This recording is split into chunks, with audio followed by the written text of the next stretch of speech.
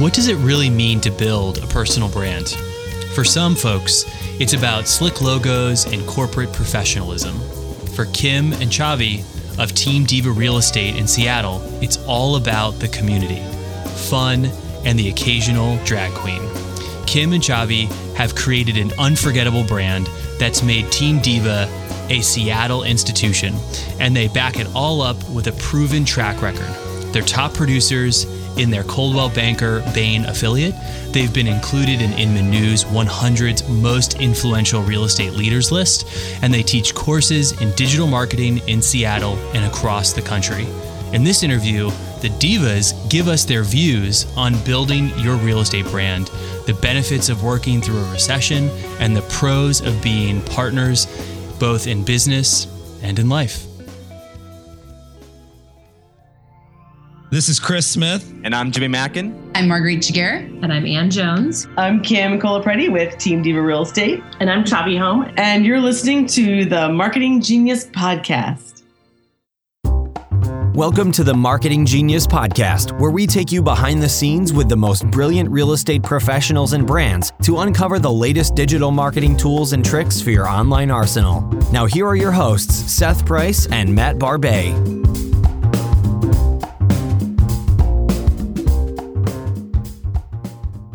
Awesome. Welcome, guys. Yeah, we're really excited to have you. Thanks. So let's start off. I'd love for you to tell us about the work you're doing at Team Diva Partners. And do you call it Team Diva Partners? What do you call it? We actually we're licensed as Team Diva Partners, but we really call ourselves Team Diva Real Estate. I love that. Got it. So tell us a little about your brokerage. Well, we're actually not a brokerage. We're a team under Coldwell Banker Bain in Seattle, Washington. Awesome. But it's interesting that you say brokerage because we kind of run our team like a little mini brokerage. And there's Chavi and I, we're business partners and we own Team Diva Partners. Yep. And then we have, at this point, we have 3 people that are working with us. We have 2 full-time agents and a newly hired, I'm not going to use the word assistant, but we're calling him Diva Desk Dude. Awesome. Got it. Exactly. That's great. And then in the background, we also have like on retainer, like a bookkeeper, a videographer, someone who helps us with our content creation. But really, like we're a pretty small, scrappy team that does the production of a bigger team, of a bigger brokerage. Frankly. Wow, I mean, it definitely sounds like you guys run it like a brokerage. You know? We do. Yeah, we do. We do. And we're really lucky to be with the company that we're with because they adore us so much, and we try to give back as far as training to our larger Coldwell Banker Bain, but they really give us a lot of latitude to recruit our team members, train our team members, and market ourselves as a big brand within a larger brand. Got it. And what were the factors that went into picking them, or what's the kind of relationship like? Maybe that's a good place to start. Oh, cool. Well, the interesting thing is that I was a solo diva for many years.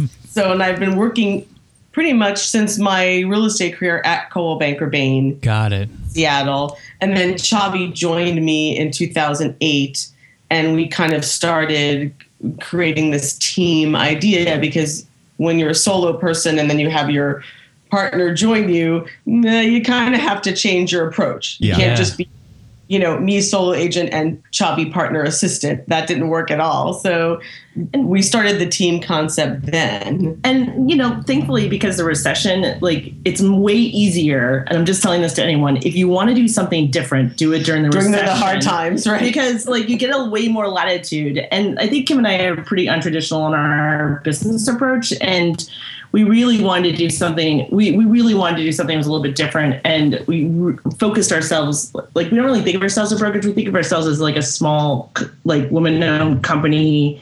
We're based in a retail store. We're out of that big brand look because that's what our clients. That's what we want, and that's what our clients who come and find us. That's what they want. That's what they're looking for. Exactly. And what's it like to work so closely with your partner? Like you guys. That's a question we get often. And I mean, there's obviously pros and cons. There's lots of, team partners who are couples or related. I think for Chavi and I, the pros, which I always want to focus on first, is that we're completely united in our vision for the company. Yeah. And we're not always on the same page. I mean, we definitely bat around different ideas. There's a couple domestics that, flare up every once in a while. But in general, we're united, and it's really, really easy for us to be collaborative when we see each other all the time and we have the same goals personally and financially and business-wise. And then the slight negatives are that sometimes you just want some space from your partner, and you don't, be in bed at 11 o'clock at night and have one of them go, I have this great idea about how we can market this listing. And you're like, can we talk about that tomorrow? So it's enough said. Yeah. But in some respects, I mean, for Kim and I, this is just like we've always wanted to. The thing that everyone forgets is that we actually met working with each other, and so to us, this is just like kind of a fulfillment of a long-term dream that we've always had. One of the things you guys said is that you founded Team Diva in the recession, so some pretty rough times. What have you guys learned that's different than when we're sort of in boom time now?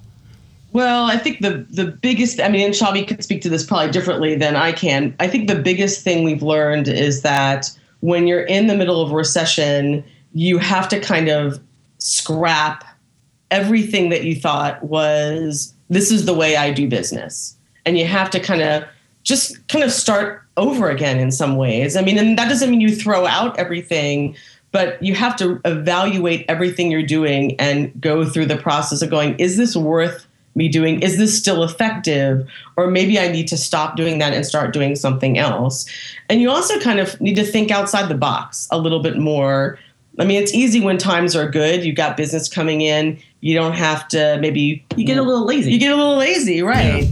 Yeah. I think Marguerite said there's a lot of just fat cats out there right now, and they're not trying to prep themselves for the next market. And I think that for us, it's almost because we were able to create such a our trajectory. You look year over year from 2008 through now, we're looking at 20% over every year was a 20% increase in business. Yeah. Oh, yeah. And without necessarily adding a ton of people to manage that business. So it's you don't get that, there's rare moments, and I think in all of our careers, you get that moment where you could be incredibly creative and scrap anything you could possibly thought was going to work and just try everything that works for you. Right. Yeah. Did you guys take anything out of, that sort of process of scrapping things? Did you take anything out of that you now use in your business every day, even though it's, times are great? We don't it's really interesting because I think there's a huge focus on times are great, just sit back and don't do it. And so the fascinating thing is for us is that we put in order to sell a house during the recession as a listing agent, you had to put all your chips on the table and you just had to work extra hard to get that sold. And I think the number one thing we do now, and the reason why I think we have we've doubled our listing business this year, is really because we didn't let go of that. Yeah, we have the same mentality. Yeah. And it's actually kind of a struggle because you find a lot of people coming to you with the attitude well, this market is so strong and it's a seller's market. Why are you torturing me and making me do all these things when I could just put my house on the market? And we're because that's not how we do business. Our approach to doing business is to be consistent and be the best and make your houses shine and your marketing be top notch and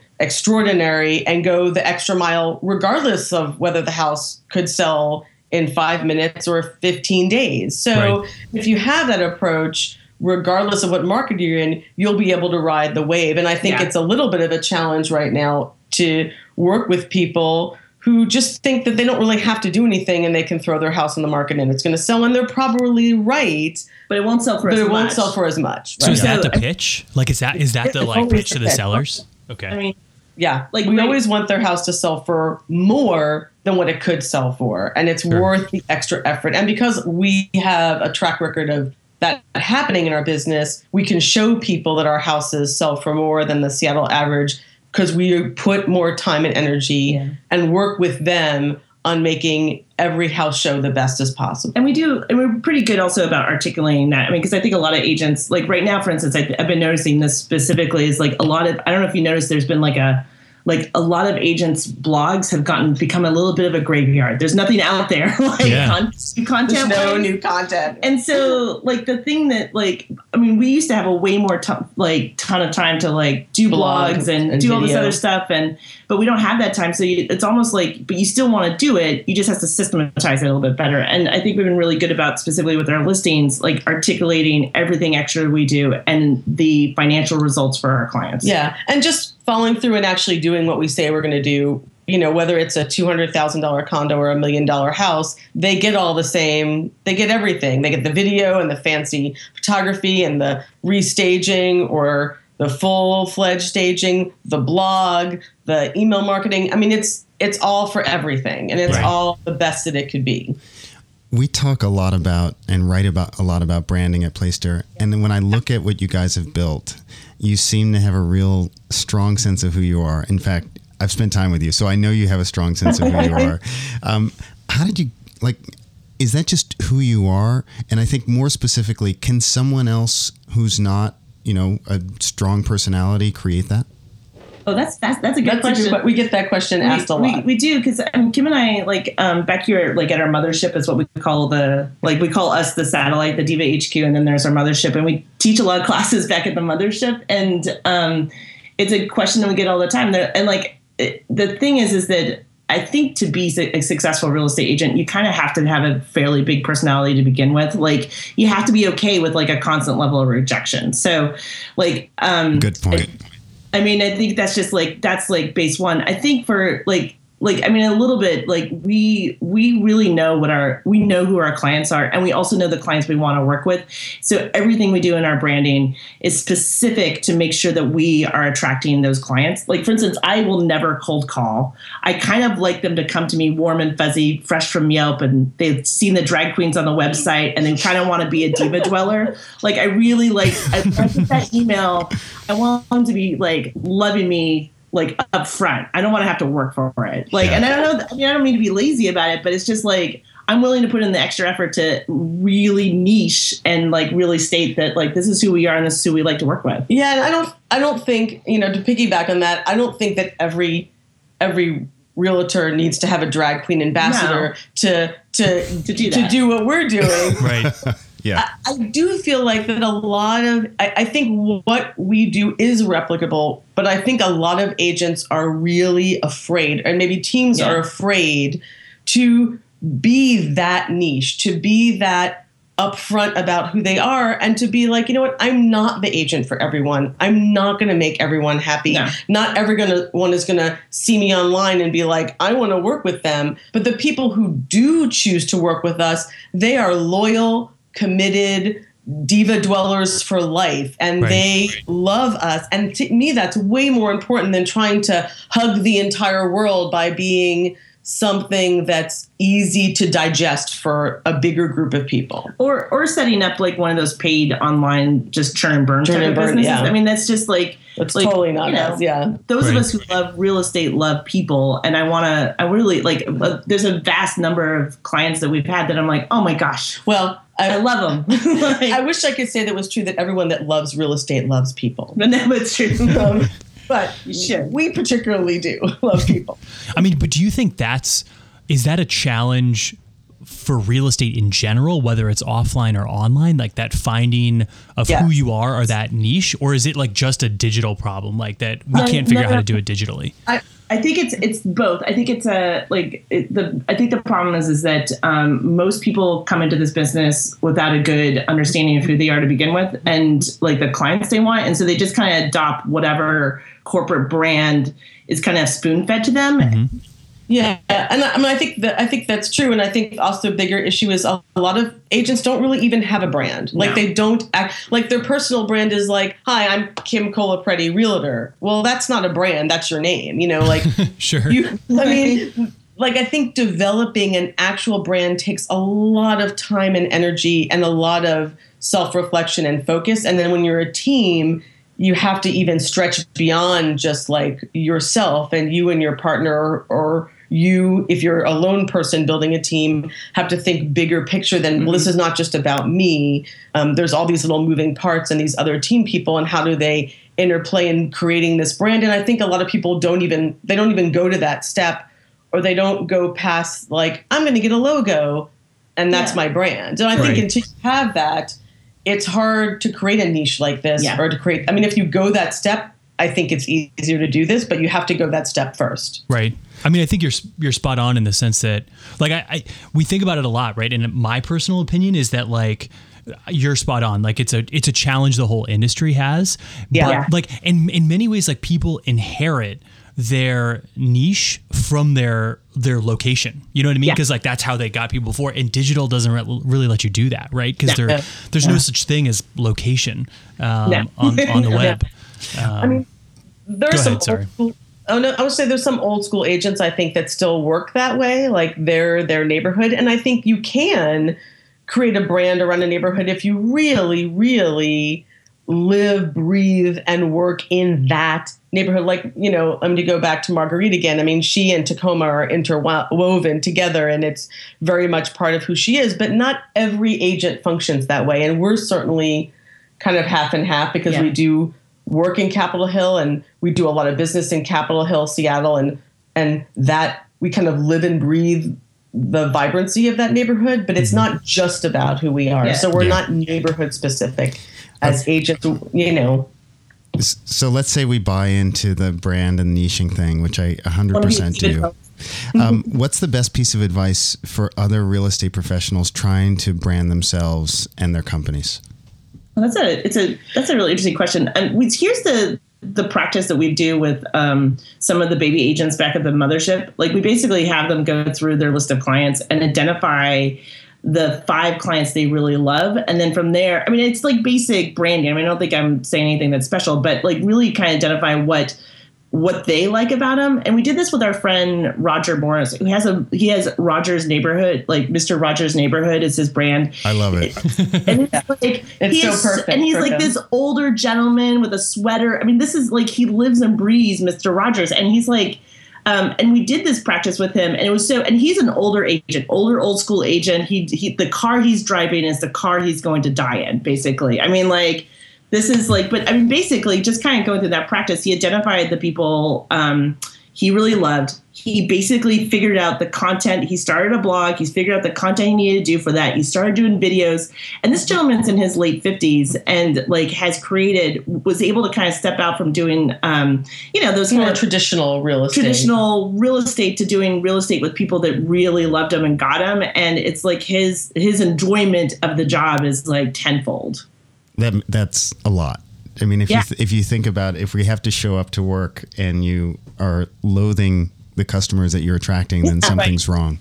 Yeah. I mean, that's once again, one of the biggest issues I think we have in real estate is we as agents we don't trust ourselves to look inward and say, you know, I'm starting this business and this is my business and this is my choice to bring the people to me that I want to work with, not just work with everyone that walks in the door. Because especially in this digital age of online reviews, and you're creating, you know, like you're kind of creating a fan base. I mean, that's what Chavi and I do. We create a fan base. And if you're not creating a fan base, if you're not creating people who are going to be love you longtime clients or referrers or come to your events and be social and want to hang out with you, if you're not creating that sphere of people, then all you're doing is selling houses. And that's not what this business is about. No. Right. I mean, so let's dig into strategy just a little bit. And everyone always asks the question, which is like, what should people be doing on digital? And, so that's an interesting question, but I'm not going to ask you that one. Instead, so many great things. Well, maybe we can do that right after, because the thing I'm super curious about is there are so many people out there who still don't really invest in digital, right? They don't do anything. Oh, so the interesting question to me is, what's the tipping point in their business that they should be paying attention to that says, wow, now is the time to like really start thinking about digital? Like in your friend's example, like why that moment for him did he move and say digital is now for me? Well, I think for Roger in particular, and he's just one example. I think it got to the point where he was getting a lot of business, from USAA or from people sending him this business through the company leads. Mm-hmm. And it was discouraging business. It wasn't necessarily matching. It wasn't people coming to him because they saw him online and, like Chavi said, warm, fuzzy leads saying, I want to work with Roger Morris, or whoever the agent is.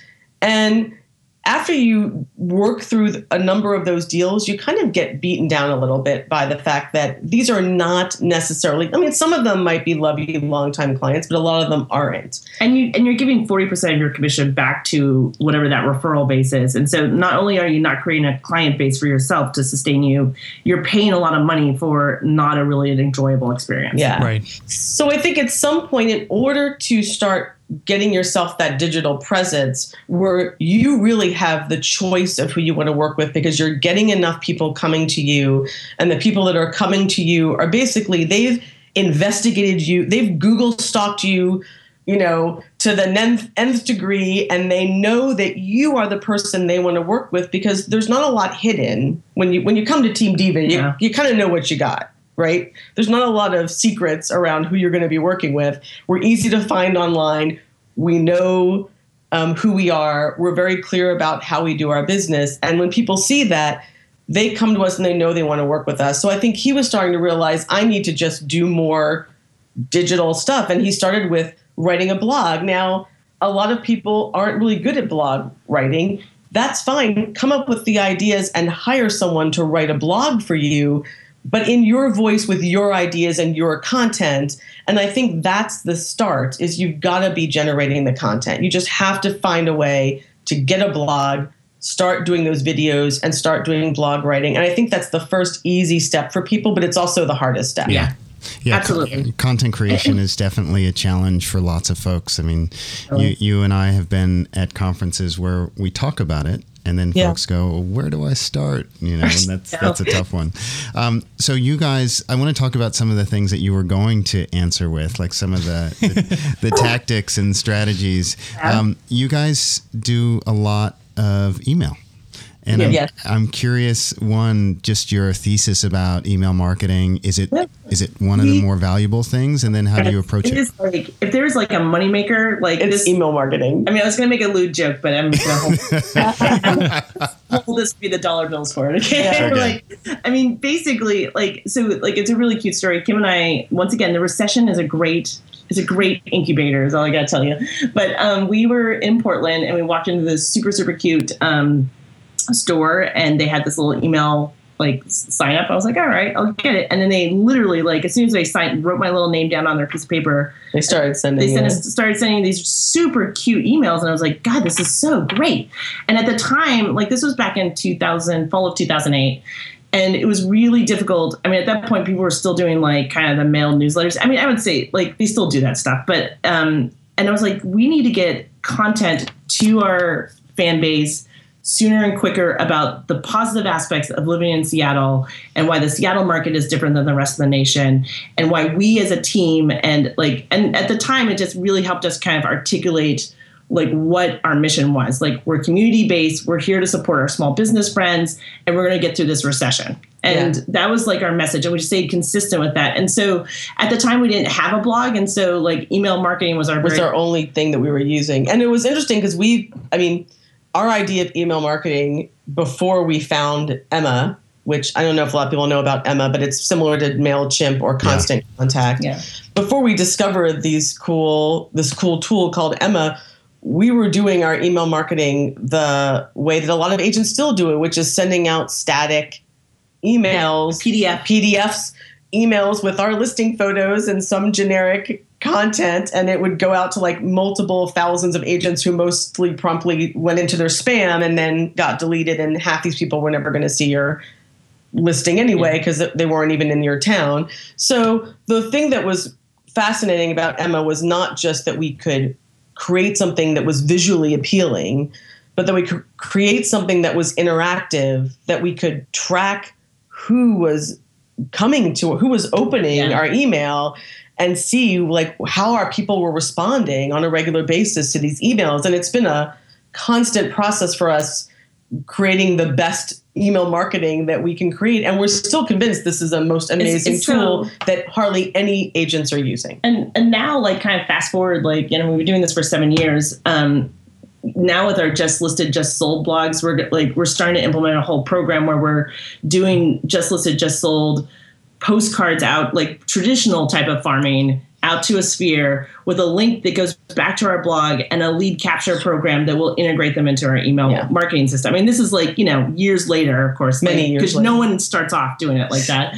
But it's like, it just like, and once someone sees they can opt in and they know that this brand is the right brand for them and they know that we're going to be the best listing agents for them, or they can opt out. I mean, it's such a great way to just stay in contact with your people. And I think that's the reason why we have such a high, I think it's the reason why our clients leave a lot of Yelp reviews. And I think it's a reason why we have such a high client retention rate as well. And high client interaction too, because the emails are things that people at this point look forward. I mean, we have clients who look forward to getting our emails to know what's going on in the Diva world because they're not buying a house with us and they miss kind of hanging out with us and knowing what's going on. And they look forward to getting these emails every month. And That's awesome.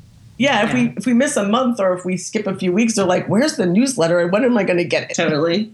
And just to clarify, we don't ever send out real estate data because that stuff is boring. Yeah. We send out fun. So then what do you send? So that's interesting. I figured it was, these were listing updates. These are market reports. People just they don't care. We do market our listings, but we try and do it as fun, as creative way as possible. But we do all kinds of crazy things. Like we just wrote a Labor Day, that's really cute, Bumbershoot blog, and then we wrote a gay Labor Day Bumbershoot or Labor Day blog, so that our gay clients could have like their approach to hanging out for Labor Day. Got it.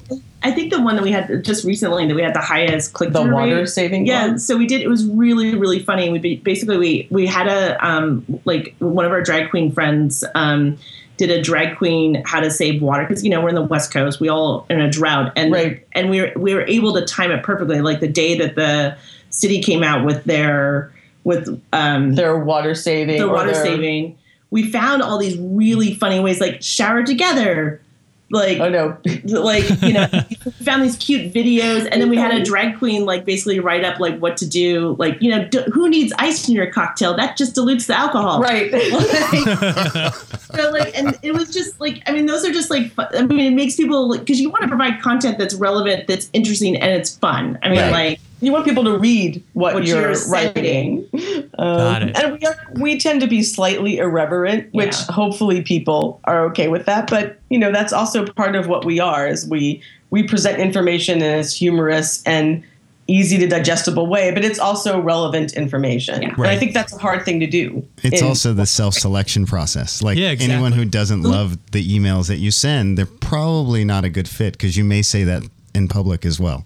Yeah, exactly. Yeah, that's true. And remember, I like my clients to come to me warm and fuzzy. I don't do cold calling or door knocking. I just want to wake up in the day and see a cheerful email from someone who really loves me. Right. And everyone, for those of you guys who don't know Emma, it's myemma.com. Check it out. It's right. Yeah, it's very amazing. Yeah. I mean, their online tutorials are just fantastic for people who are not tech savvy. I mean, Kim and I are not the most tech savvy people out there. So yeah, they're great. They've been and they've also been very helpful. I mean, we're kind of lucky because we're very close to Portland that we've been able to go down there and kind of interact with them on a personal basis. And they're really helpful. Their tool is not set up for real estate agents necessarily. It's really for retail people and, bigger box marketers. But they've been very helpful working with us and helping us hone our email marketing in a fashion that's just more effective over the years. That's right. Got it. So, on this topic of tools, let's imagine that I'm a totally brand new agent.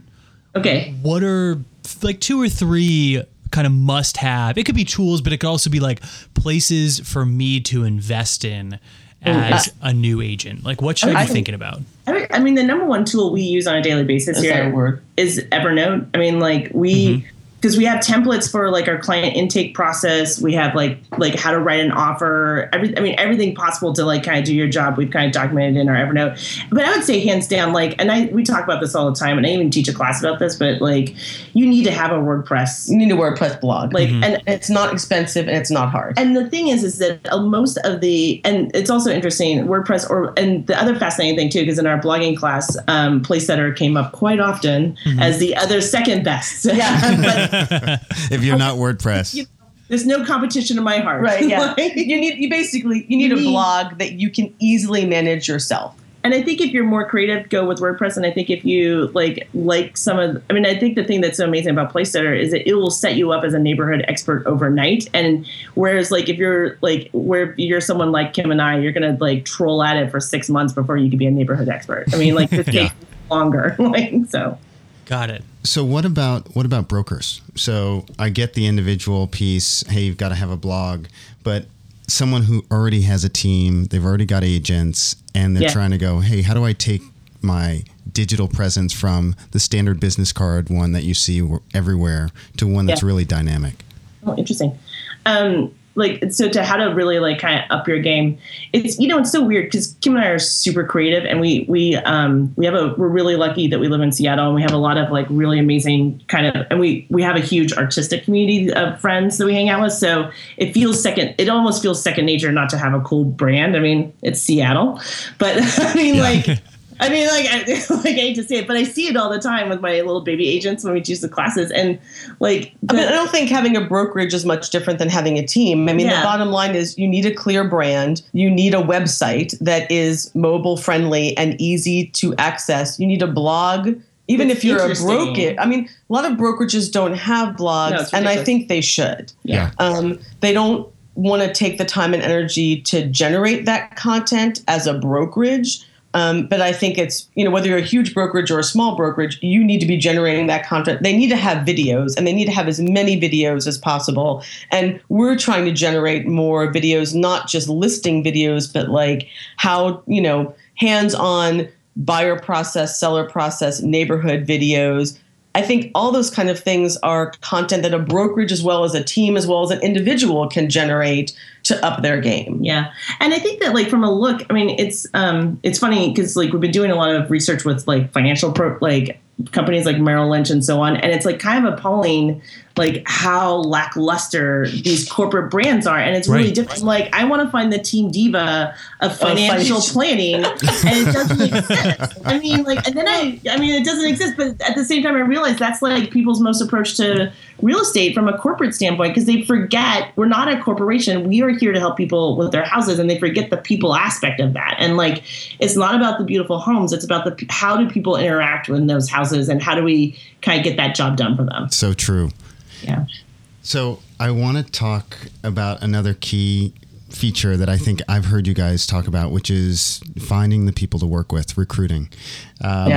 So tell me how you think about that. Like, how do you find someone who's a good fit, who's also going to be really dynamic and actually do great work?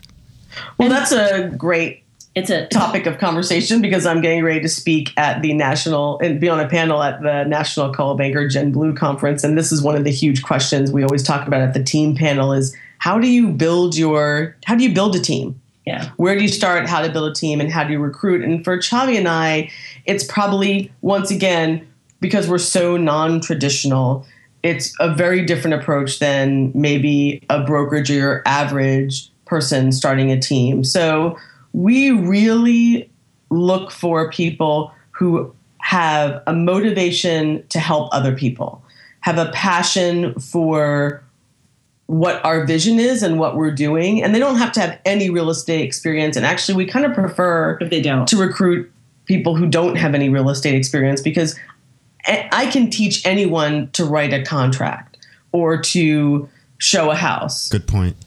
Yeah. But I can't teach someone to be motivated to help people, to be passionate about what they're doing, to be empathetic, to people in the situations and the stresses that they're under when it comes to buying and selling a house. Those are things that are really hard to teach. And you also can't teach someone hustle. No. They either have it or they Yes. No, it's true.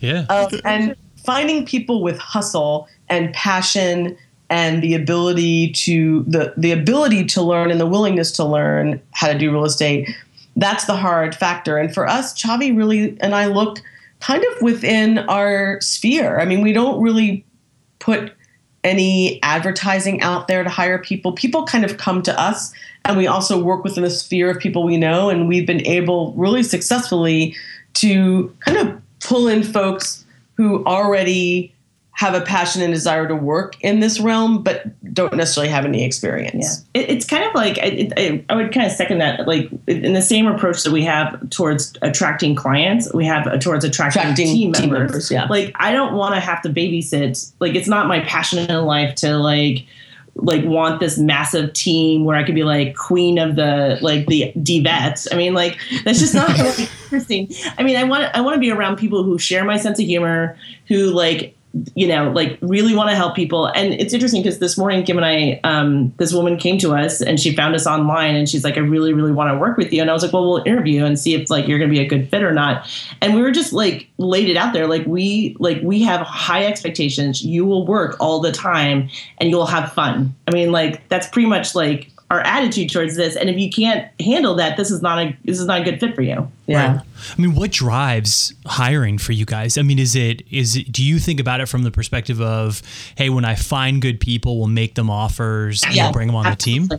No, yeah. I mean, I feel like a lot of brokerages right now are so focused on recruitment, but they're not really recruiting the right people. Yeah.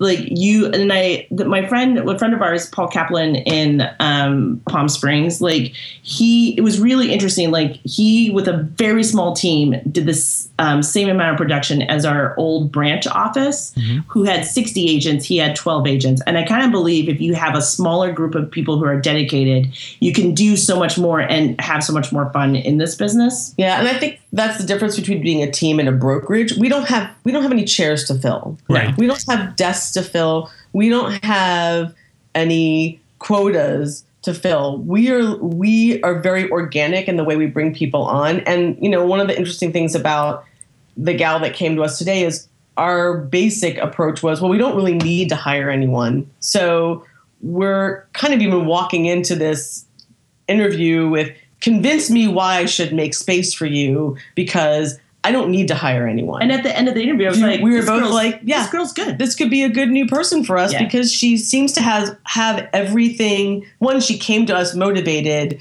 Two, she answered all the questions that we asked her, in the way we like. Right. And she seemed really motivated to want to be part of our team, not just a team, but our team. Yeah. And that's the big difference. And the other thing too that I just want to mention, Kim and I pay our team members way more than the average team does. And it's like, we get a lot of flack about this kind of in our team community. They're like, oh, that's way too much. But I kind of feel like if you're going to invest all this time in a person to basically work with you in the way you like to work with them, you got to keep them there. And it's more money to lose them than it is to retain them. Right. Yeah.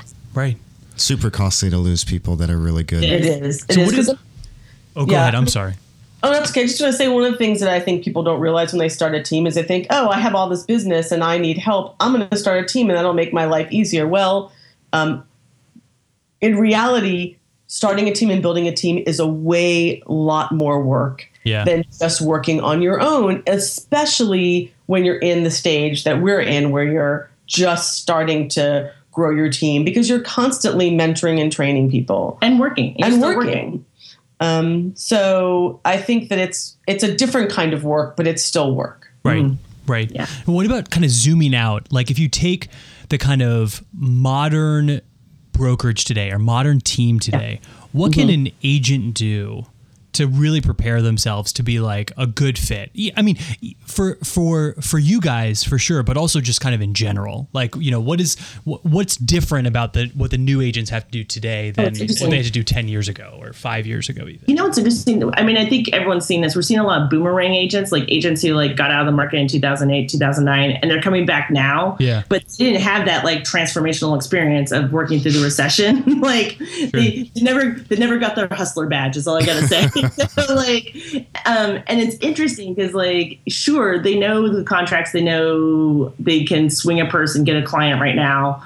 And they, you know, they'll make a decent living, but the difference is that like, but when you talk about like with the modern agent, like you gotta have to like, I still feel like it's the same skill set as the agents back in like 20 years ago who were door knocking and didn't have the generous goodness of the online world to help them. But I mean, you still have to have that deep passion for people. You still have to have a certain level of drive, and you really have to have an ability to adopt pretty quickly to a changing market. Because I think moving forward in the future, the markets are going to change. Like we're in a good listing market, but I swear like in 18 months, it's going to be a buyer's market. And are you prepped for that? Yeah. Right. So as we wrap up, I'd love to know where you guys look for inspiration. Like, do you have favorite marketing books or blogs or just, you know, places where you gather info? Well, Chavi and I were just having this conversation because we're very, in all things diva, we are fairly untraditional where we go for inspiration. So it's funny because this will be good.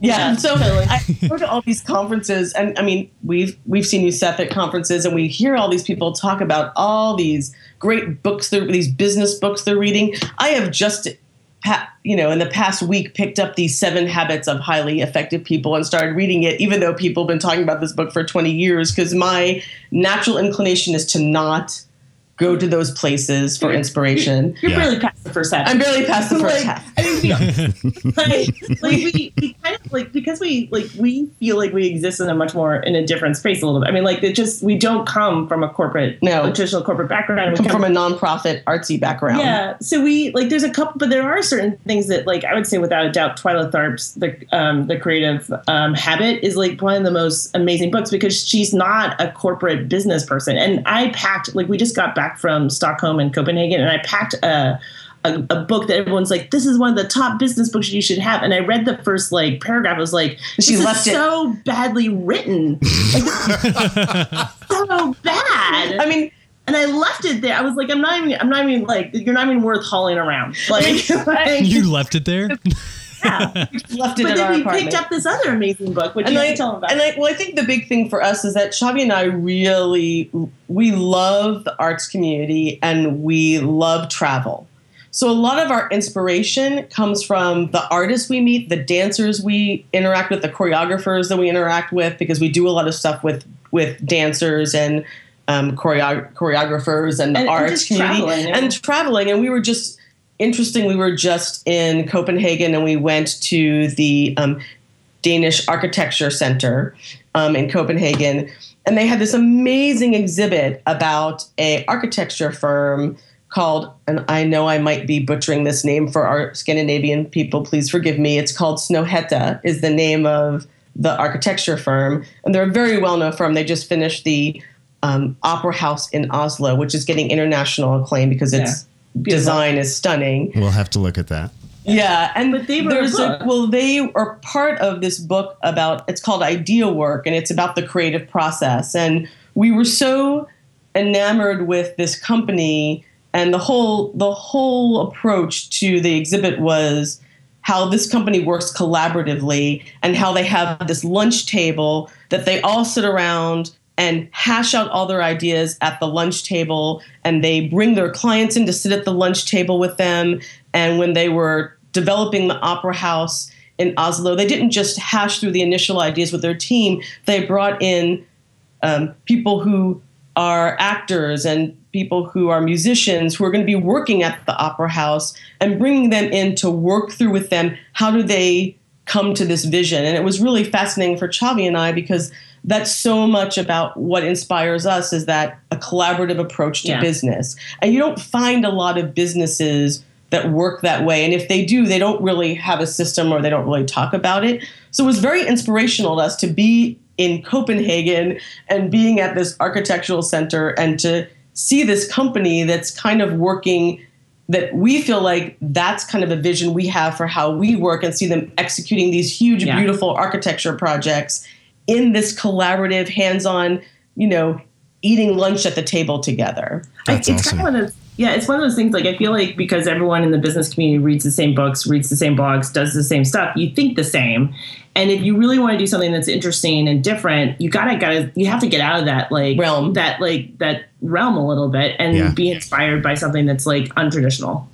That makes complete sense. I love, we're just looking at it online as you were talking, beautiful images, amazing. Well written. By the way, it's very well written. It's very pretty. And the thing that I love about it, at the very last paragraph, it has the DIY punk production, which is like, don't wait for someone to do it. Just do it. And I'm like, this is, it's so, like, people are like, well, I wasn't able to get a painter. I'm like, well, did you call someone else?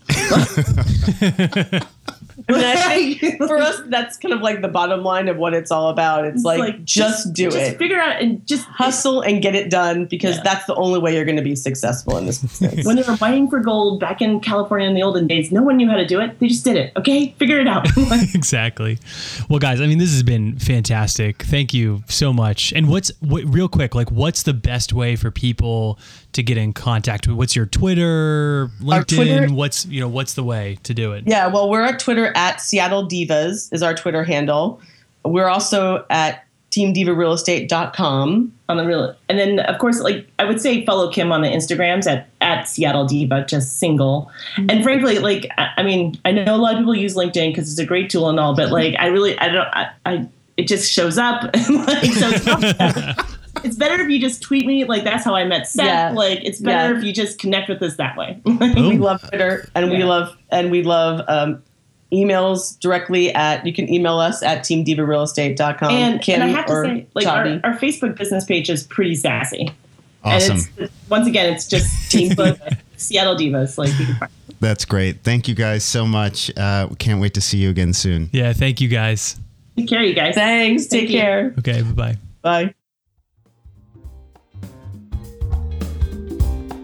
Thanks for listening to the Marketing Genius Podcast. If you like what you've heard, be sure to write us a review on the iTunes Store. For our full episode archive and access to exclusive bonus content, visit us online at playstir.com/podcast. If you have feedback about Marketing Genius or want to suggest topics and guests for future shows, drop us a line at podcast@playstir.com. Don't settle for mediocre marketing. Become a marketing genius and start growing your real estate business online.